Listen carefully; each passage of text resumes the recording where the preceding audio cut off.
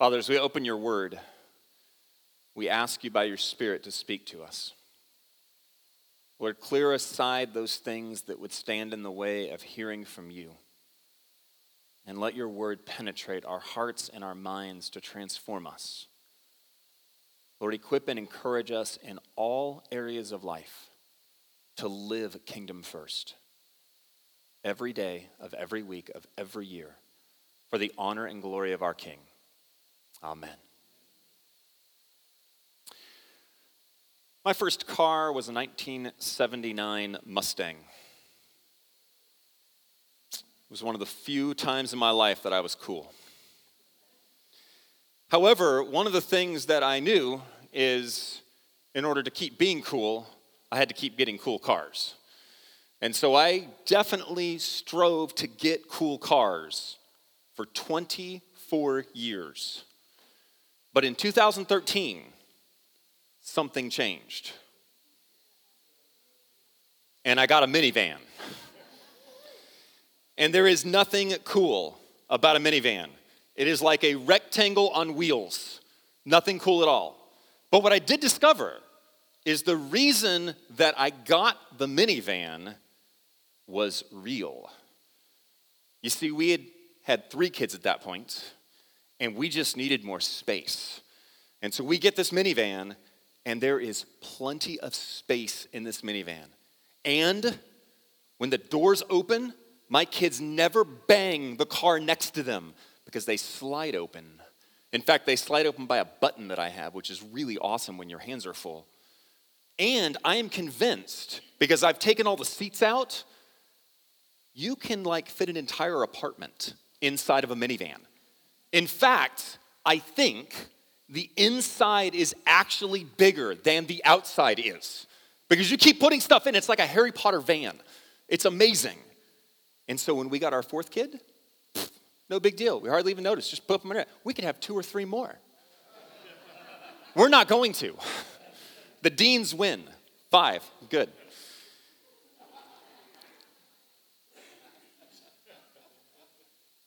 But it was such a shift for us.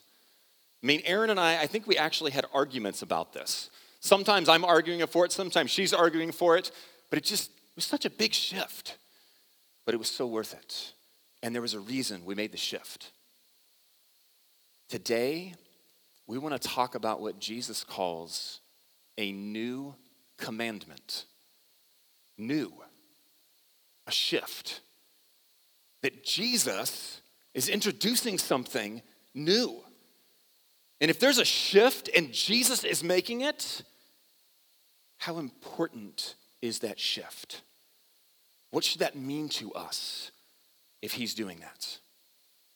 So if you would, open your Bible to John chapter 13. We're going to read about the new commandment. John chapter 13.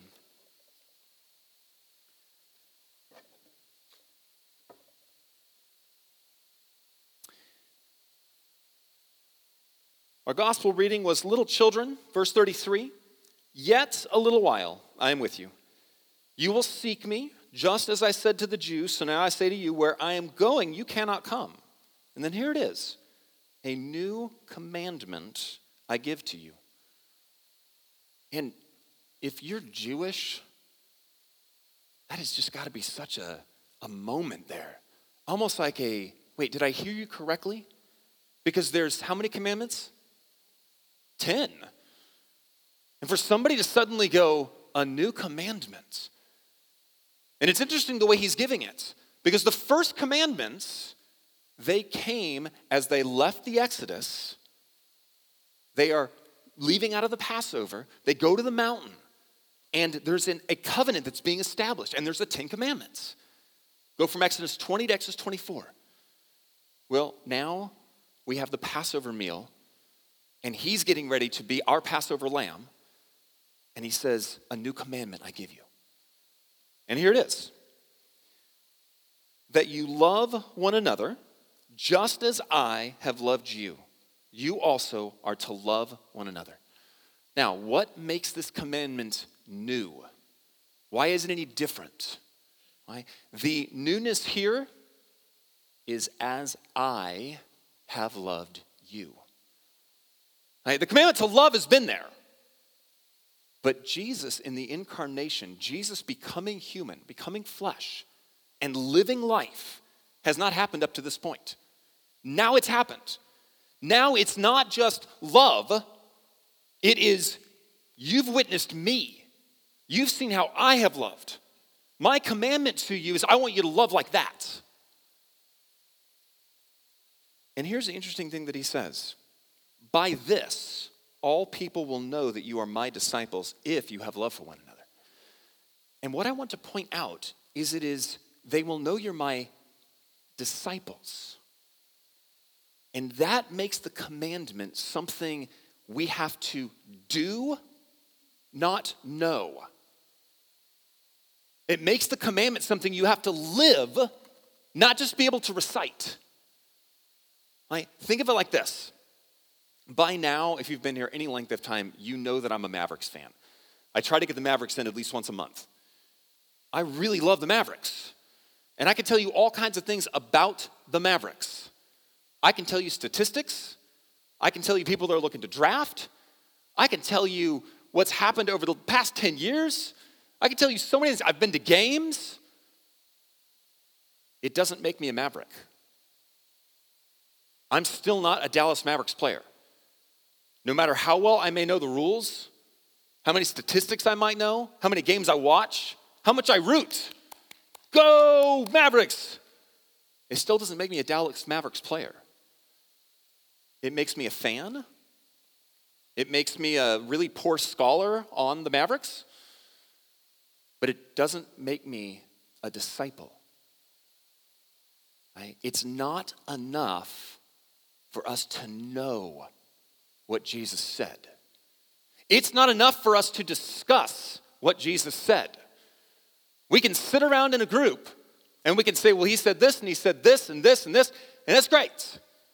But that alone, yeah, I'm a fan, but I'm not a disciple.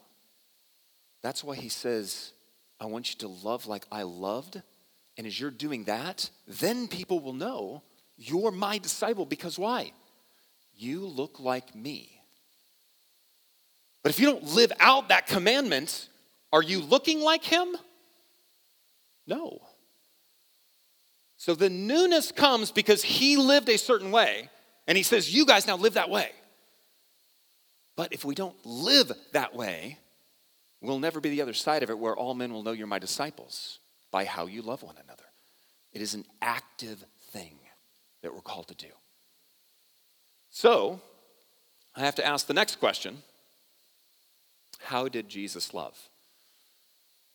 If the whole point is love like I loved, then we have to know how he loved, or we can't love like he did. We talk every week in one way or another about living kingdom first, about aligning my life with the kingdom of God, making my life look like his life. And one of the key things for that is, do you believe that the king loves you? It is the foundation for serving Christ. If you don't start with his love for you, you will not end in the right spot. Because what you'll be doing is you'll be trying to earn things from him. You'll be trying to do it on your own. If you start from a position where you know he loves you, then you build out of it. And that's why we start with believe the king's love. Well, let me tell you something. I'm going to spend basically the rest of my sermon talking about the ways that Jesus has loved. And I want you to do two things with it. Number one, I want you to realize he loves you in that same way.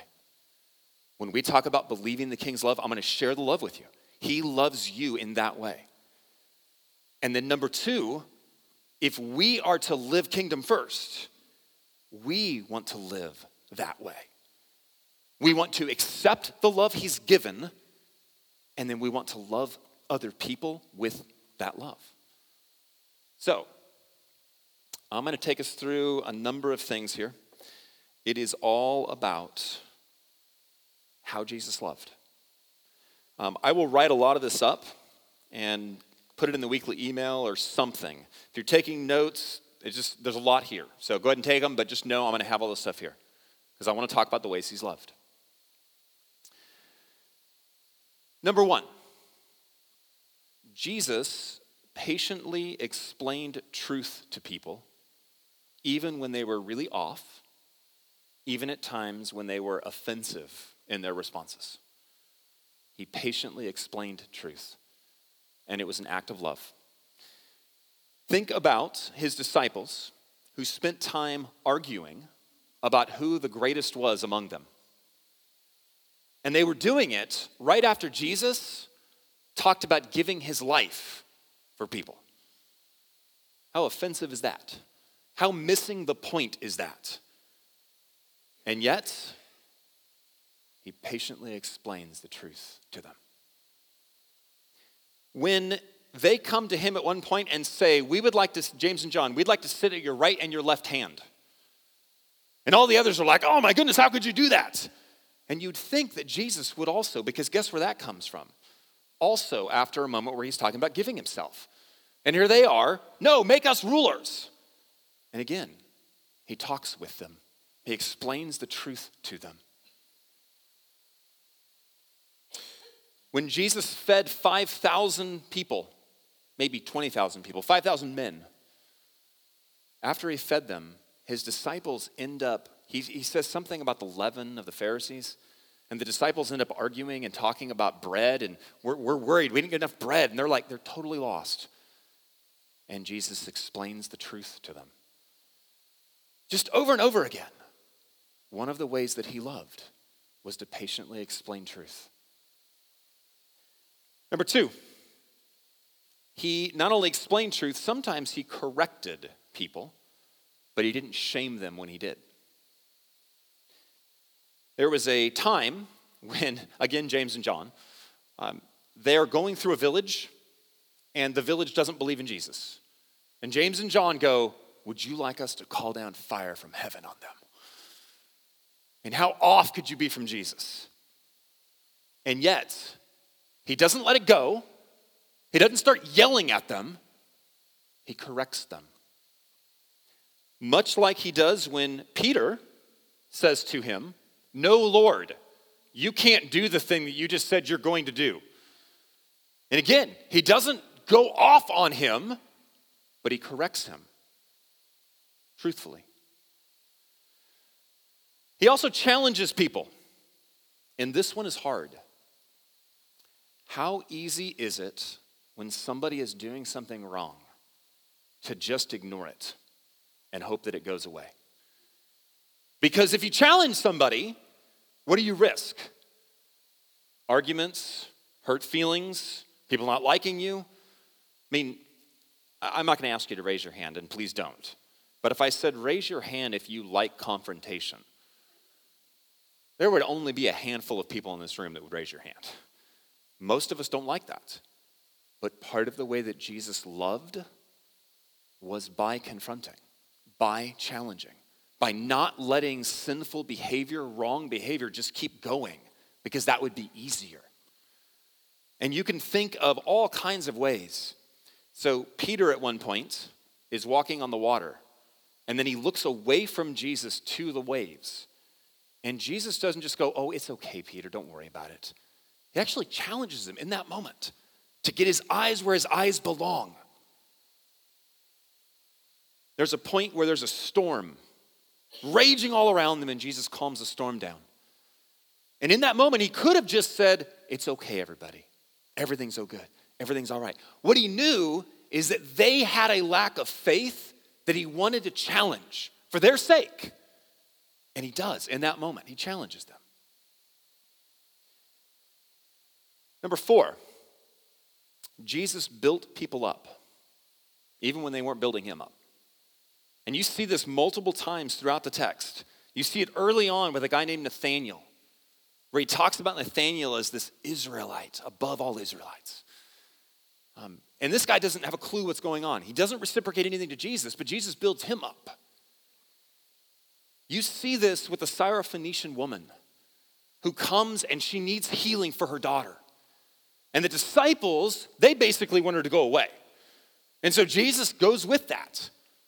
But she keeps coming and she keeps coming. And eventually Jesus is like, wow, I have not seen such faith.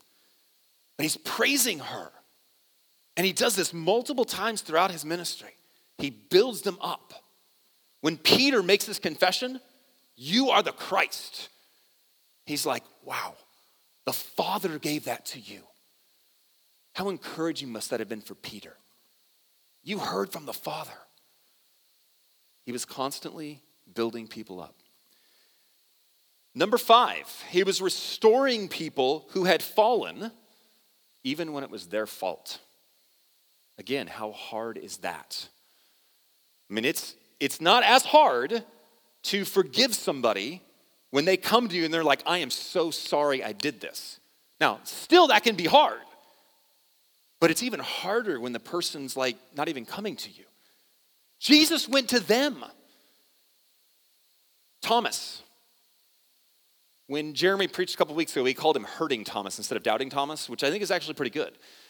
He did doubt, but I think it was out of pain. It was out of hurt. But you know what? Jesus didn't wait for Thomas to come to him and to go, I'm so sorry, Lord, I screwed this up. I should have just believed in you. No. Jesus had to come to him. And Jesus said, here it is. This is what you wanted. Peter. I mean, Peter's denials, we went over them during Lent. That is hardcore denials. I mean, he just told Jesus to his face, I will not deny you, even if everybody else does. And then publicly, he says, I don't even know this man. Jesus is the one who calls Peter. Peter goes out fishing. Jesus goes to the shore and waits for them to come back. And then Jesus initiates a conversation with Peter. And it's so interesting. The conversation is not, Peter, do you want to apologize? Conversation is not, are you sorry that you did this? Or let's say, you're going to deny me now? Or are you going to affirm me? Let's hear you affirm me. No, it goes back to what? Love. Because everything he's doing is coming out of love. And so for Jesus, it's, do you love me, Peter? And I do not picture that as a, do you love me, Peter? Really? Come on. The gentleness that you see in Jesus throughout his ministry, I picture right there with him going, do you love me? Because it's an act of restoration. That's why he does it 3 times.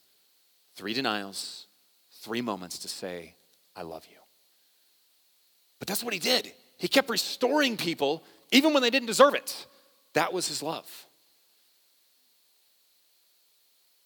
I lost count, so I'm just going to keep going. I should have numbered these. He showed an amazing amount of respect and dignity for everybody. The way that Jesus treats women, the way that Jesus treats children, the way that Jesus treats Gentiles, and the way that he treats Samaritans is very different from his culture. He treated them all with respect and dignity. When he's having that conversation with a Samaritan woman, I mean, that is 2 strikes against her right there. And he goes and has a conversation with her. He listens to her. And when the disciples come back, they are so freaked out by what he's doing because he's just breaking all these social norms. But his love was one that showed respect and dignity for everybody, even those that others look down on. The poor, the sick, all of them.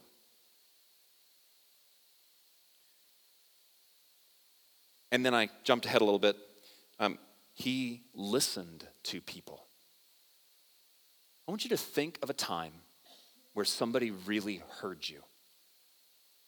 How many times in your life have you had a conversation where you weren't really being heard? Maybe it turned into a fight. Maybe you just kind of walked away because you were like, this is just never going to work. But you felt like you weren't being heard. You felt like maybe somebody already had an agenda, like they're already interpreting what you're saying. Jesus listened. And you see this too in his conversations. I mean, it is amazing how little we have, And yet in that little tiny bit, he's having this conversation with Nicodemus. And the moment that he said, like, you're Israel's teacher and you don't get this, I'm done with you. No, he listens to this religious leader and tries to help him understand. He hears where he's at. He hears what the struggle is and tries to help him understand. And by the end, Nicodemus is a disciple. Jesus listened to people out of love.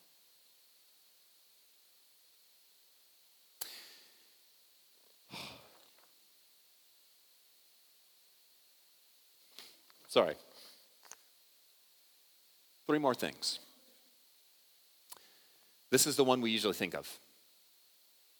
Jesus completed his mission despite begging the Father to take it away. Despite sweating drops of blood, he finished the mission for the sake of others. He went through what was necessary that you and I could sing the song, His Mercy is More, and we could trust in Christ and have all of our sins forgiven. He went through what was necessary for that. And then my last 2 actually come from our other 2 readings. Acts chapter 11, which you read earlier, and it was with the sheet of animals that come down. And what's happening is that passage, if you know the Old Testament food laws, there were things the Jews couldn't eat. And that separated them from Gentiles. It was an identity marker. Hey, we don't eat certain things. You do eat certain things. We don't have table fellowship. We're distinct from you. The reason that God gave that to Peter at that point is he wasn't trying to just say, hey, Peter, I've just increased the amount of food you can eat now. You can go to restaurants you couldn't go to before. It was far bigger than that. He was sending him to the Gentiles. And Peter needed to know that the Gentiles could receive even as the Jews could receive. And so when he goes, if you read through the rest of the passage that we didn't finish, at the end, what it'll say is, wow, the Gentiles can have the Holy Spirit just like we can. God has invited the Gentiles into the family. That was out of love. Raise your hand if you are not Jewish. Raise your hand. We should all be eternally grateful because we were invited into the family as Gentiles. But that was out of his love. It was belonging. I mean, think of it. It wasn't like we're just coworkers or we're just a neighbor or we're just somebody who's like, all right, fine, you can have these advantages over here, but just stay over there. It was, no, come in. Be a part of the family. And I'm just going to tell you something. Look around this room. Everybody who's a believer in Jesus Christ is part of your family. No matter what differences you may have had in age or in experiences or in background, no matter where you're from, we're brothers and sisters in Christ. We were brought in out of his love. And then finally, the Revelation passage. The Revelation 21 passage says, there is a new heavens and a new earth. He has given us a new hope. He is going to take everything we have and redeem it. I mean, could you just imagine for a moment living in a world where I'm starting to lose my eyesight. I have said to you guys for the last 5 years, everything that's breaking down on me, at least I have my eyesight still. It's going. I keep having to do this. It's so awful. I feel like that's it. I have nothing left. Shh. It can't get any worse. It's got to be it. Imagine an eternity where you never have to wear glasses. Ever. I mean, that there are new heavens and new earth. It's all redeemed. That was done out of his love, giving us hope, giving us a future. All right. I know that's a lot. But I want you to think about the practical ways that Jesus loved. It's too easy to say, and I don't mean to take anything away from this. It's too easy to say he died for our sins. Because most of us, maybe all of us, we're never going to do that. You're never going to die for somebody else. It's very unlikely. And so how am I supposed to love like him if the one thing that I think of is in order to do that, I've got to die for somebody? But he loved in so many other ways. That was the ultimate expression. That was the finale. But there were so many ways that he loved. By encouraging, by challenging, by protecting, by making people part of a family. There's so many ways that he loved. That's what we're called to. We are called to love as he loved.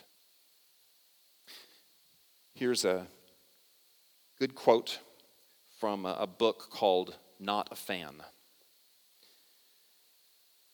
Fans don't mind him doing a little touch-up work, but Jesus wants complete renovation.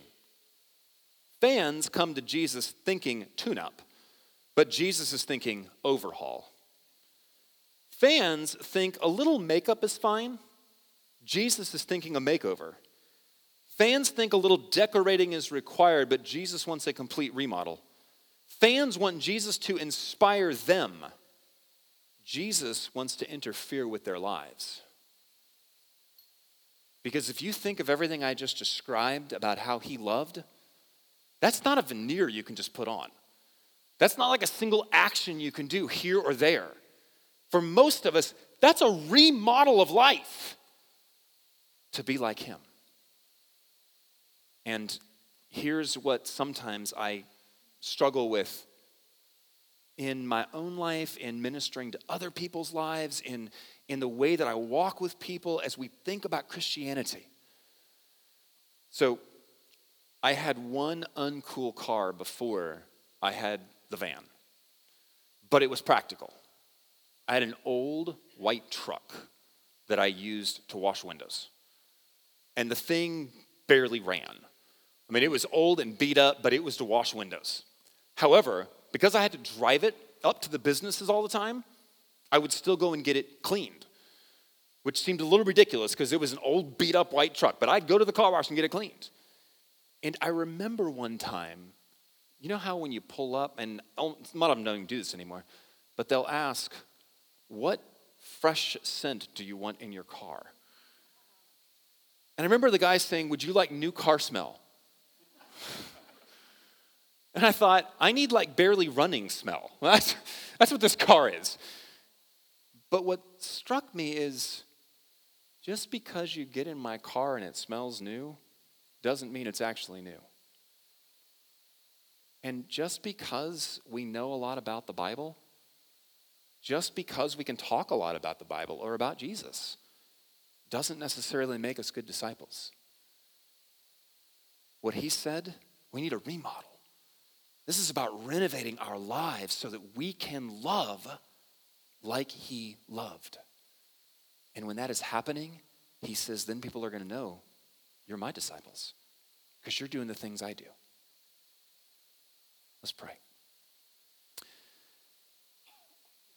Heavenly Father, thank you for all the ways that Jesus continues to love us. The ways that he will challenge us and correct us. The ways that he is patient with us. The ways that daily he'll restore us. No matter how many times we turn or rebel, he'll restore us.